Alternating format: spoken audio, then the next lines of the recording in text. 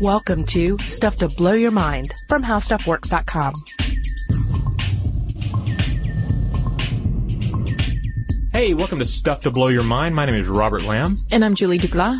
And, Julie, I was looking around the internet the other day. Yes. And I found this amazing theory, which is completely out there, completely non-factual, but is kind of the genesis for this podcast. And it captured your imagination. Captures my imagination and serves to exemplify why this is an amazing concept, the idea of the technology of the ancients. Because the theory involves Vedic nuclear war. Okay, in other words, we're talking BC here, right? Right. We're talking atomic warfare in the first millennium BC, which is a crazy idea. And let me just get it out before I go into the details here. We do not buy into this at all. No, but I see a movie here, like a Jerry Bruckheimer movie. Well, it's interesting. I actually was looking around, and Grant Morrison, who's a graphic novel comics guy, brilliant and weird Scottish dude. He's apparently doing some sort of like sci-fi adaptation of the ancient Vedic epic, the Mahabharata. And so some people were thinking along these lines, but yeah, this theory, which you'll find if you do a search for Mahabharata and or just for nuclear warfare, ancient India, you'll find just tons and tons of websites, all of them saying that, hey, there are these the remains of these ancient cities, and they're radioactive, and there's a big crater, and it's because there was nuclear warfare going on way back in the days, because the ancients had all this advanced technology. Yeah. That it took us centuries, millennia to catch up with again after their fall. And they point to the Mahabharata as showing proof of this. Yeah, and I should mention too that if you go on such a quest on the internet, you may find yourself in some very odd places. Down the rabbit hole without like a rope. So yeah, we should just warn people of that. And certainly without a scientific rope. Yeah. So and just to give a little background on the Mahabharata, this is an epic of ancient India, written in Sanskrit, and it's full of imagery of warring kings utilizing like flying machines, terrifying energy weapons, and magic and gods. It's the story of a great rivalry between two royal houses, the Kurus and the Pandavas. And it kind of has its genesis in the first millennium BC in the form of just popular stories about gods and kings and so forth. But then it eventually gets written down. And the traditional date for the war, that's the central event of this epic is, 1302 BC. But most historians assign it actually a later date. So, you'll find a lot of these crazy websites citing the Mahabharata, but they'll do this really annoying thing where they'll have like a particular section of text here and here where it sounds, it's like, hey, it sounds like they're talking about somebody using some sort of crazy advanced technology to blow up a city, and they're talking about people fleeing burning cities and food becoming contaminated. That's great. And then you go, and then I'm looking at that, I'm thinking, hey, let me look up the original on that, because I just want to be sure, since this is a crazy website. And then it's the text, it's got flashing graphics and a black background. The text is green against that black background. I'm like, well, let me research this. And then you look down to where they cite it, and they just cite the Mahabharata. The Mahabharata is 100,000 verses long. Mm-hmm. So you can't just say, oh, it's like me saying, God is love, dude, quote, the Bible. It just doesn't, give me a little specific to go on. I found some where they'd actually say, oh, this is from the Drona Purva section of the Mahabharata, but that section in and of itself has over 200 subsections of text. So, the best I could find just on my own time, and without just killing days trying to track down what sources these guys may or may not be quoting from. If you don't mind, I'm just going to read like a real quick bit. No, because I think, again, it captures your imagination. This ideas of this ancient warfare and kings and flying saucers even, perhaps. Maybe, I don't know. Or gods, Yeah. But, so here's a little bit from section 34 of book 8, the Karna Parva. And, it goes a little something like this. I'm going to use kind of a dorky voice. You gonna rap? No, I'm not going to rap, but I'm going to do a voice, kind of okay. I like me to do voice. Right. Yeah.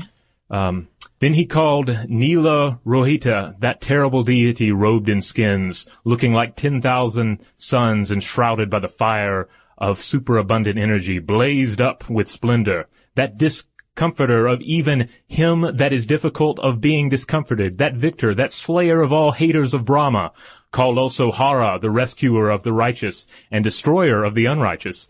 The illustrious Thanu, accompanied by many beings of terrible might and terrible forms that were endued with the speed of the mind and capable of agitating and crushing all foes, as if with all 14 faculties of the soul awake about him, looked exceedingly resplendent. Wow. I like that. Yeah. So it's like lots of that, and that's awesome. And you can... Made even better by your Charlton Heston-like voice, by the way. I could have hammed it up even more, but some of the some of the words are a bit out there. They're a bit tricky. The names and all. But okay, there's an example of there's all sorts of crazy stuff going on in here. There are these references to these different astras, which are some people think are weapons, and then there are these yantras, which people think are machines. And if you go to some of these websites, they'll even get real detailed with it and say, this is referring to a flying machine. This is talking about nuclear weapons. This is talking about a TV screen or a heat ray or a holographic device. And, these are interpretations of this text, right? Yeah. And then to the ruins. We do have ruins of the ancient cities of Harappa and, Mohenjo-Daro, and these were once great metropolises of the Indus Valley civilization, some of the earliest urban centers in the world, and now they're gone. But you see these references talking about radiation in these sites, and there's just I could not find a single source that actually backed that up. I applaud you for looking into it so intently, because I have to admit that when I was looking into it and I started to see some talk of antimatter, I started to back away, because I knew that right around the corner aliens were hanging out there. So I was like, it is a very intriguing thing. And I think what's so intriguing about it is because people were thinking about warfare and technology in a very complex way, much before they could even actually put it into use, right? We've seen this over and over again. We've seen this with Da Vinci and drawings, with all sorts of ideas of how to create stuff that he just was way too ahead of his time to put into motion. Yeah, it drives home the real examples we're going to look at here, the ones that are actually that we can actually say, yes, this happened or this probably happened, and are not related to atomic wars between demigods in a primal age. These are all examples of that really show how much the human mind can accomplish, even if it doesn't have the same tools that minds have today. Yeah. Like, I kind of like to think of it as, imagine you give one guy a sheet of paper and one guy a poster board, and then both of them are artists, and you say, fill it up with some art for me. Give me some art. And if they both have the same amount of skill, one guy's going to be able to fill up one, sheet of paper's worth of art, and the other guy's going to fill up one, poster board's worth of art. And today we can fill up more of a poster board size because we have the science. We were able to stand on the backs of giants. Right. We have a much more advanced technology to aid the human mind in developing these things. But still, given the limited, restraints of the time, some of these guys, in the, before Common Era, but back, in BC time, they were accomplishing amazing things with their technology and in their understanding of the visible universe. Yeah, which became a pretty nuanced understanding for that time and those capabilities, as you mentioned. I did want to talk about really quickly a couple of things that I came across, which are kind of lo-fi, tech, I guess you could say, inventions of warfare. And this is from the Christian Science Monitor. The article is called Early Weapons of Mass Destruction. And, they cite a king in Asia Minor of the 2nd century BC who was defeated when Hannibal, quote, catapulted live snakes onto ships. Okay. Which I thought, it's creative, right? Yeah. It's a sort of warfare. It's the kind of thing you would more expect from ancient times as opposed to dazzling weapons of light. Yeah. You see flamethrowers, snakes. I mean, the snakes thing, I do have to say, kind of reminds me of Pee Wee Herman a little bit. Like, did he catapulted snakes? No, I mean, he he released some snakes, I believe, from a pet store. But if he were to go into warfare, I'm pretty sure that's how he would do it. And then there's sort of an example of early biowarfare, and this is 1500 BC. The Hittites sent plague victims into the land of their enemies. And this is from the same article.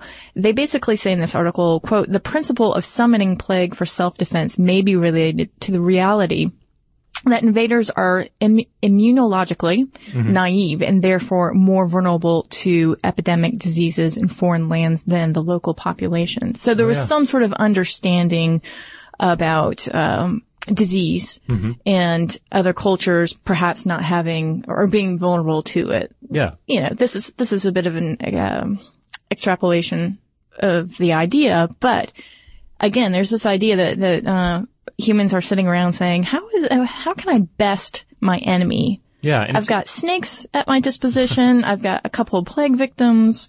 You know, what else can we do here? Yeah, and it's a lot more nuanced than saying, all right, guys, we really want to take this other tribe's stuff, so let's go poke them with sharp sticks. Everybody get a sharp stick. Let's go. Let's do it. Yeah. Yeah, that sharp stick idea didn't work out so well last time. What else can we do? So this has kind of brought us to actually what we were talking about before, which is these much more complex mechanisms that people began to look into to better understand their world and to navigate it. And in particular, there's something called the Islamic astrolabe. Very cool thing. Yes, the astrolabe is pretty amazing. And I'm gonna put together, as usual, a blog post to accompany this, and I'll be sure to have an image of an astrolabe because you've probably seen it before, and you know what I'm talking about here. But you have to look at them because they're just beautiful. It's beautiful, they're works of art.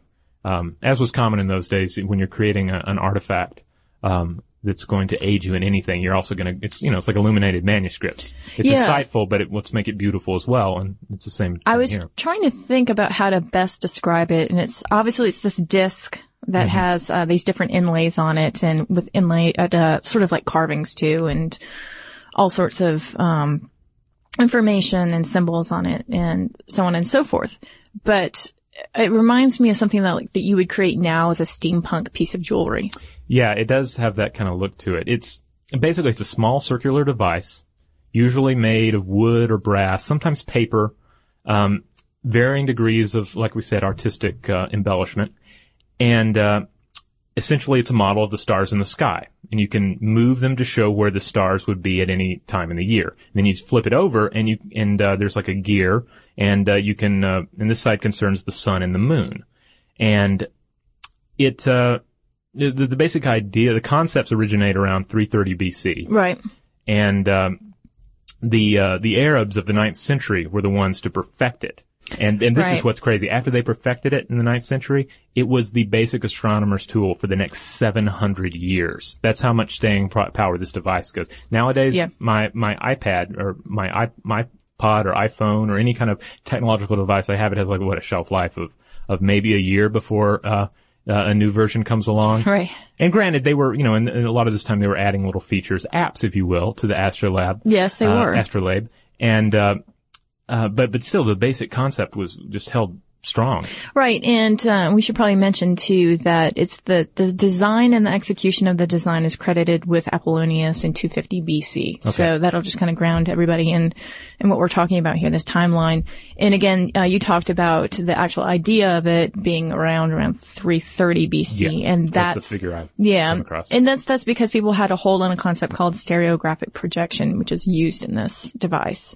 The ironic thing to me about this is that it's this app that if you know how to use it, you've got 1,000 different choices on different data that you can access. But if you were to put it in your hands today, it would be like putting a banana in our hands and being like, hey, use this to find out what time it is. Yeah, we'd just be like, oh, this is pretty. Yeah. Yeah. It would be as lost in our hands as my iPhone would be in the hands of somebody from probably we would be more lost because I think I was gonna say it's so intuitive. I think they'd start to, the screen moves. Okay. And then that individual would rule the world inside a week with that phone. No, he probably wouldn't be able to get 3G if he traveled back in. Yeah, that's true. But no, an astrolabe can let you tell the date and time, calculate distances, determine prayer times.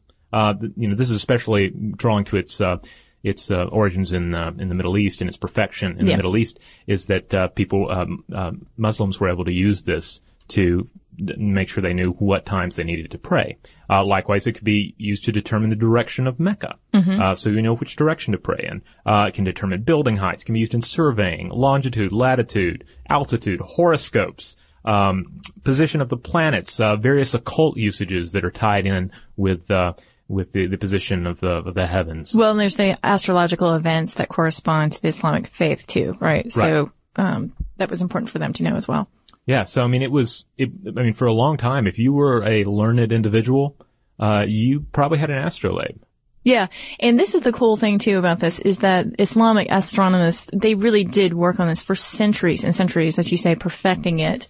And this is not something that we've seen in the past with other mechanisms or technology that, you know, a group of people would, or a faith even, would work on something so diligently to try to make it the best that it could be. Usually what happens is that technology is created and then someone somewhere on the other side of the world, you know, reinvents the wheel. Right. Or, you know, the technology itself may fall away or become distorted. But yes, you know, these scholars kept it, alive for so many years that by the time that it became used in the Age of Discovery, it was sort of poised to actually usher in the Age of Discovery, right?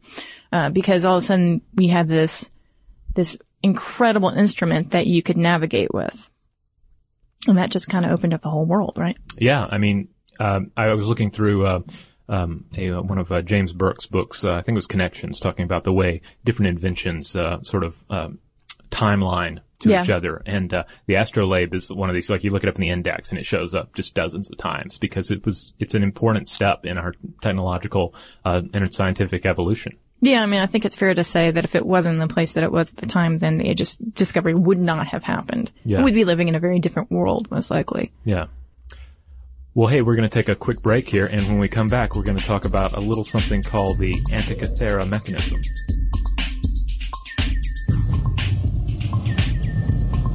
This presentation is brought to you by Intel, sponsors of tomorrow. And we're back. The Antikythera mechanism. I did want to mention something really quickly. Oh, you did? Because this is just one of those, like, cool fact things. About the astrolabe, the first technical manual on it. Oh, yes. Yes, it was actually written by Geoffrey Chaucer for his 11-year-old son so he could understand how it worked. That's interesting. Great writer, one of the greatest writers of all time. Also the technical manual for a device. Possibly the first code monkey? Maybe. I don't know. It's kind of like our own... It's kind of a loose use of the term, but... That's like kind of like How Stuff Works' own Tracy V. Wilson. She used to do technical manuals, I think. Yes. That's what I've heard, anyway. And I'm pretty sure that she has an astrolabe.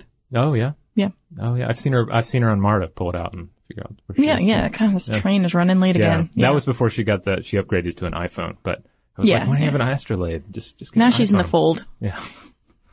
So, let's look at this Antikythera mechanism. Now, this, you may recognize from, if you've seen images of it. It kind of looks like a rusted gear, kind of green-looking gear embedded in a big lump of stone. Yeah, and I love the idea that these divers found it. In 1902, right? 1900 or so. Yeah. They're sponge divers, and they spotted it. And you think that it was probably covered in barnacles. Yeah. And they're probably like, what is this hunk of junk sitting here at the bottom of the sea? Like, I wouldn't have thought to pick it up and bring it with me. If I saw it in somebody's garden, I might be like, oh, well, that's a neat use of an old gear-looking rock, but I wouldn't have thought it was amazing. Yeah, although I was thinking about it in the context of that period of time where there was so much archaeological discovery that I'm sure that divers all the time were probably looking for shipwrecks. And this was in fact part of a shipwreck that was off the island of Antikythera. So named for that island. Right. Yeah, and it turns out, as best we can understand it, it was in very much like the astrolabe, and it was an astronomical device representing the movements of the heavens, which to the ancient Greeks was 5 planets, because that's all they knew of. Again, think to that, the whole paper versus, poster board painting, right. They were working within the limits of their understanding, but had a really alarmingly, complete understanding of it. Studies of the wreck and the cargo it carried suggested the ship set sail in around 65 BC, and it was heading west from Asia Minor. was a Roman ship, and it was carrying Greek loot back to Rome. Oh, I love it. The rogue part of it, right? Yeah. Yeah. Almost like it was cursed, like, they took it and then it sunk the vessel. Yeah. But, there's no evidence for that.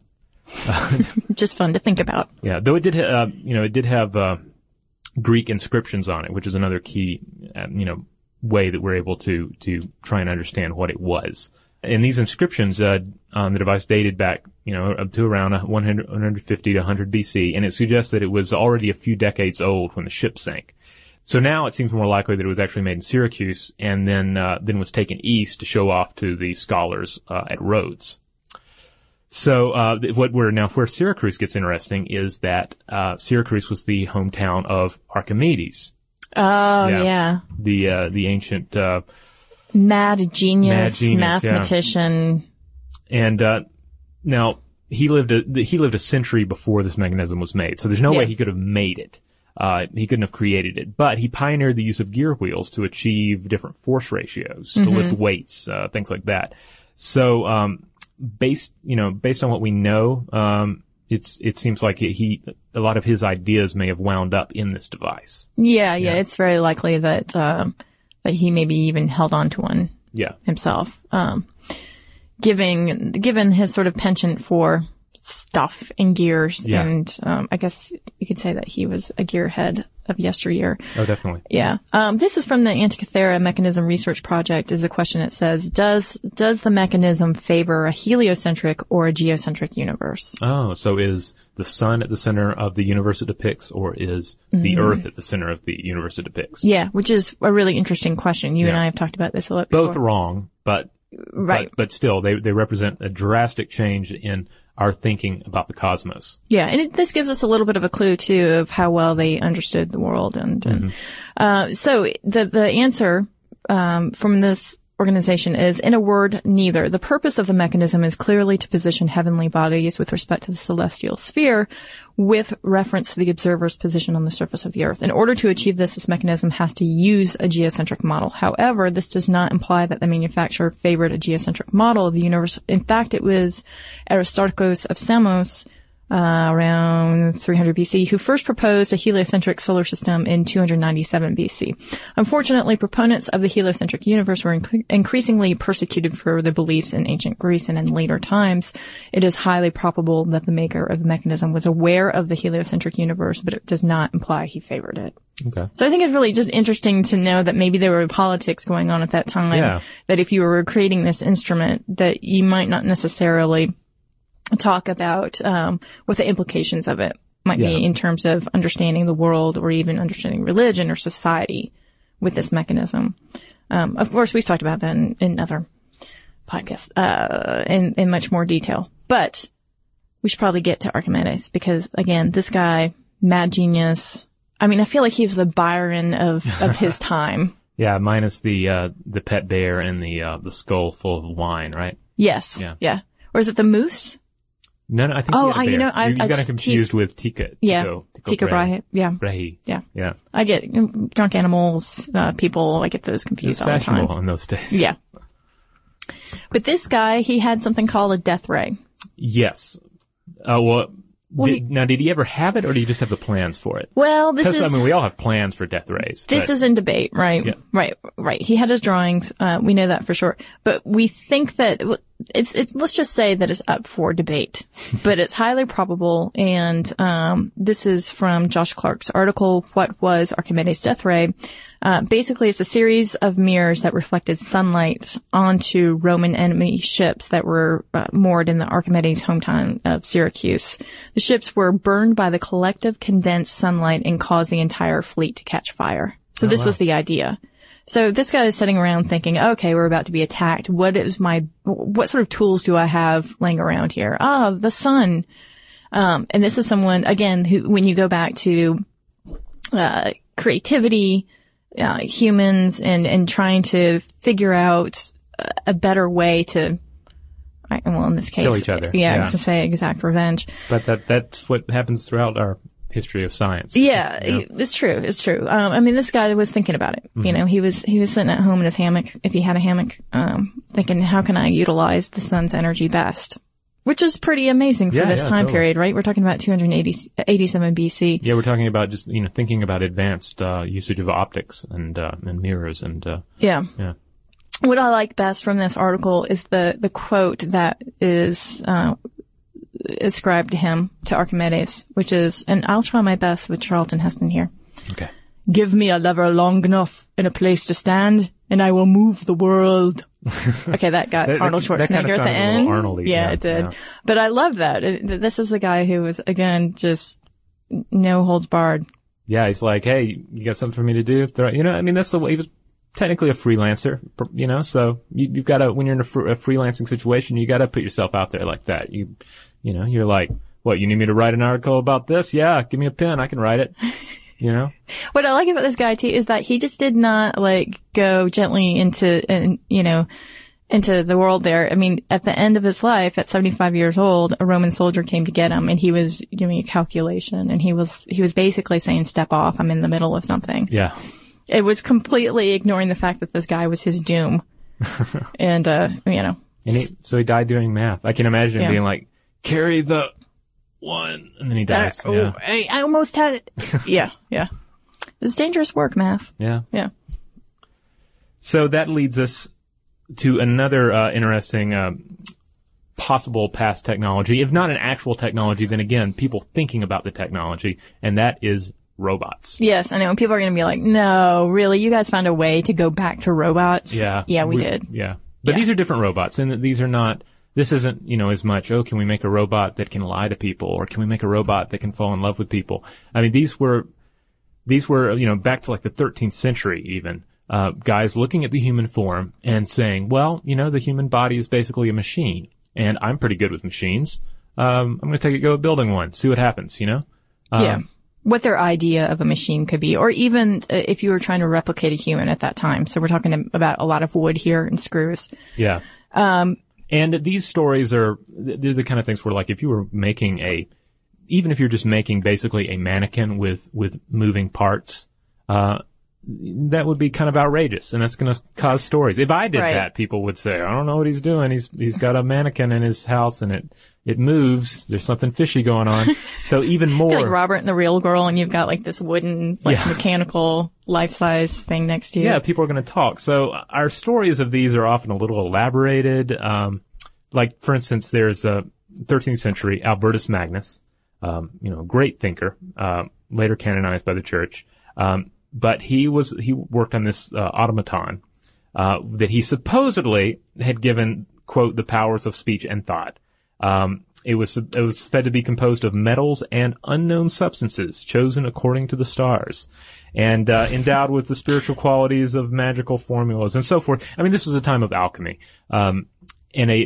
which in some ways was a crude science, and was sort of science mixed in with a little magic and folk ideas. It was just kind of unformed. It's kind of like science is in the oven cooking. It's a pie, but if you were to take it out and eat it as alchemy, it would be a bit gut shot and runny. It still needed a little while to actually cook before it became early science. Yeah, I think of it as the wood chips in your backyard that were supposed to become strawberries in that pie. They never became strawberries.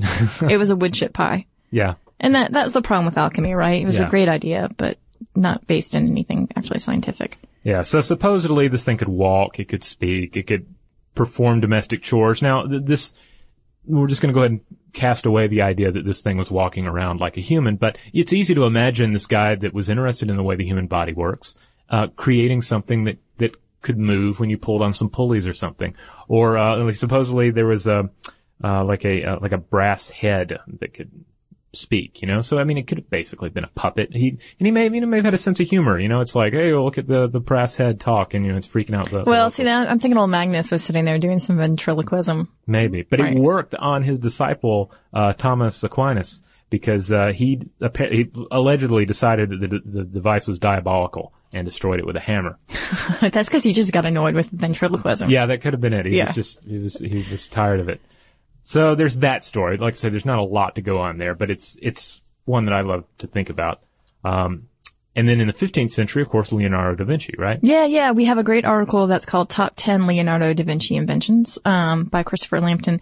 And he actually wrote about da Vinci built this, because most of the times he would just create plans for it or drawings. But he had a plan for a robotic knight that was based on his working knowledge of anatomy and mechanics.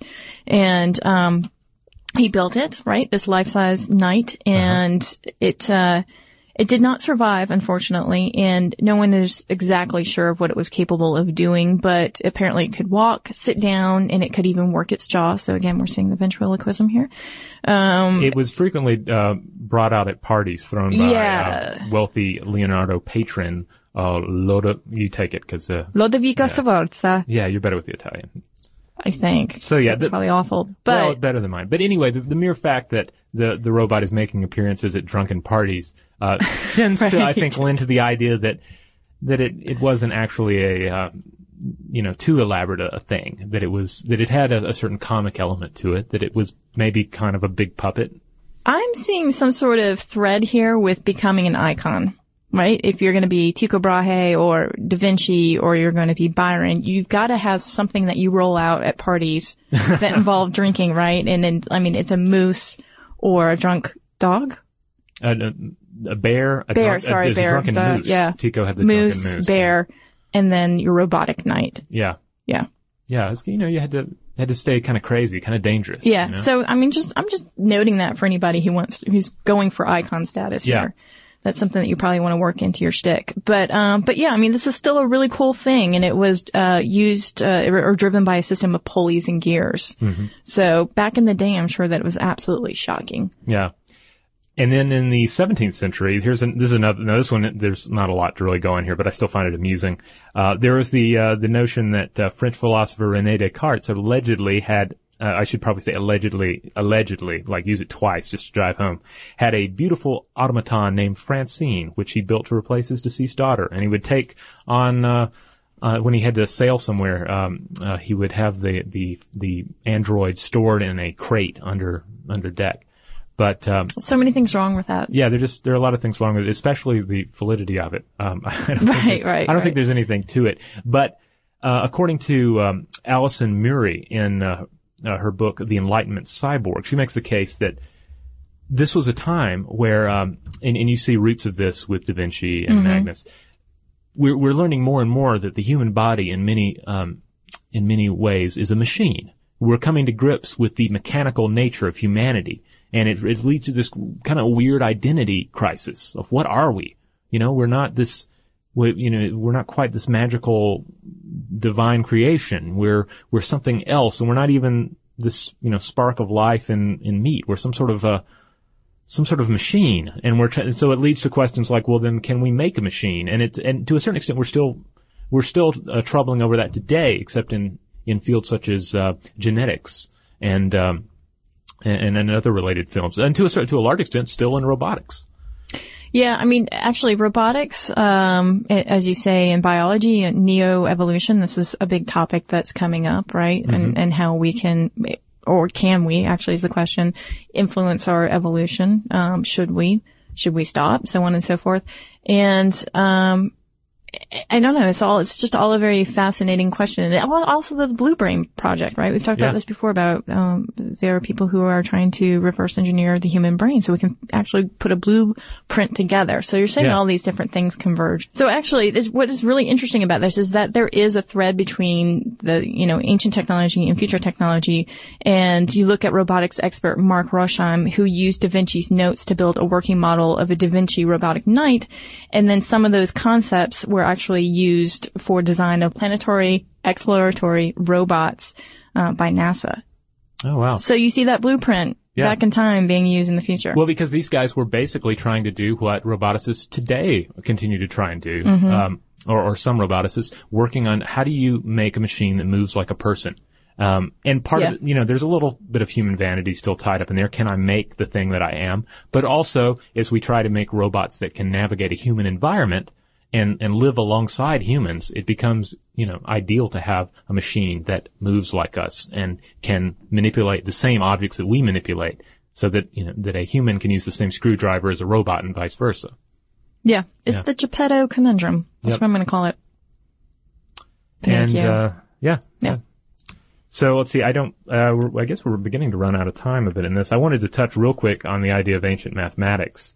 I have a blog post about this that I did a while back that I'll probably link to in the accompanying blog post for this podcast. But there's a really neat idea that was put forth by Mark A. Peterson in The Geometry of Paradise.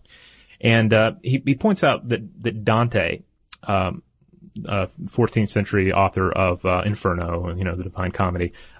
There's a lot of, if you ever read the Divine Comedy, there's a lot of math thrown in there, a lot of science. Like Dante was interested in everything, and you see him throwing math and science into his imagining of this these different afterworlds. And so Peterson points out that Dante could have easily excelled as a mathematician had he been born into a time when geometry was more fashionable. But instead he lived in an age of languishing mathematics between the Hellenistic period and the 17th century. So here's a quick quote. Peterson says, medieval cultures were in the peculiar condition of being unmathematical cultures in possession of sophisticated mathematics. They possessed in it the sense of having the books, studying them and translating them, and even doing some mathematics, but they had no clear indication where this rich subject had come from or what it would be good for. They did not know, in our terms at least, what it was. So I go into that a bit more in the blog post, but I love the idea, because I think that's what's fascinating about concepts such as the crazy idea that there was a Vedic nuclear war and that they had this advanced technology in the old days, is the idea that we could forget it. It's the reason we love the idea of post-apocalyptic scenarios where we have to re-understand past technologies.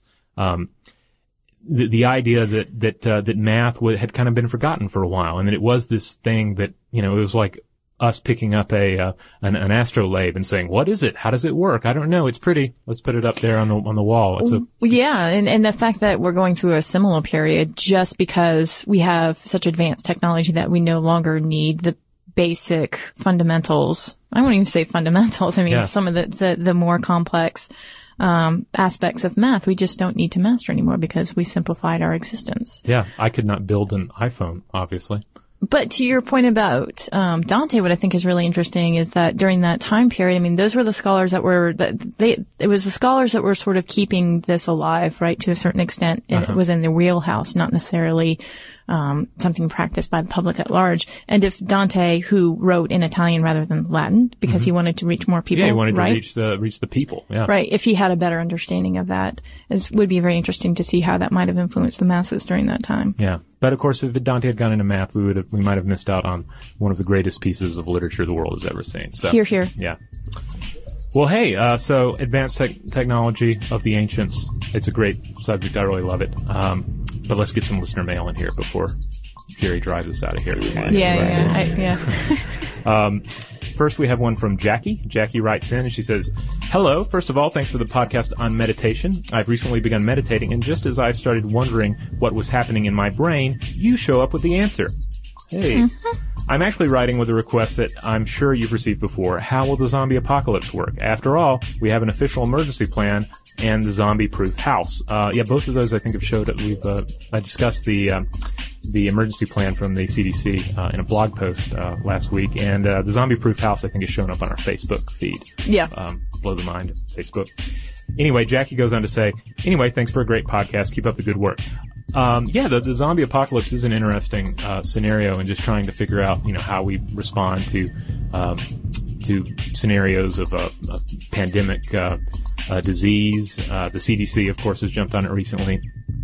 Is using it as a way to sort of get the message out about emergency preparedness, because the emergency preparedness kit that you might have for the zombie apocalypse is more or less like what you would have, in case there was an energy crisis or disease or fire or earthquake or any number of things. Yeah, I thought it was a brilliant way to bring attention to that. Yeah. Just to, basically parallel it with the zombie apocalypse. Yeah. And I highly recommend anybody who's interested in zombies, if you haven't already, read Max Brooks' World War Z. This is a really fun read, not only because it concerns zombies and people, in a post-apocalyptic environment trying to figure out what they're doing, but he does a great job of taking the idea of the zombie apocalypse and applying it to different regions of the planet, different situations, and asking like, hey, how would the zombie apocalypse affect relations between India and Pakistan? And it does a really thought-provoking way of looking at it. So I would recommend that to any listeners out there who are into zombies. We also have a quick email from Chris with a K.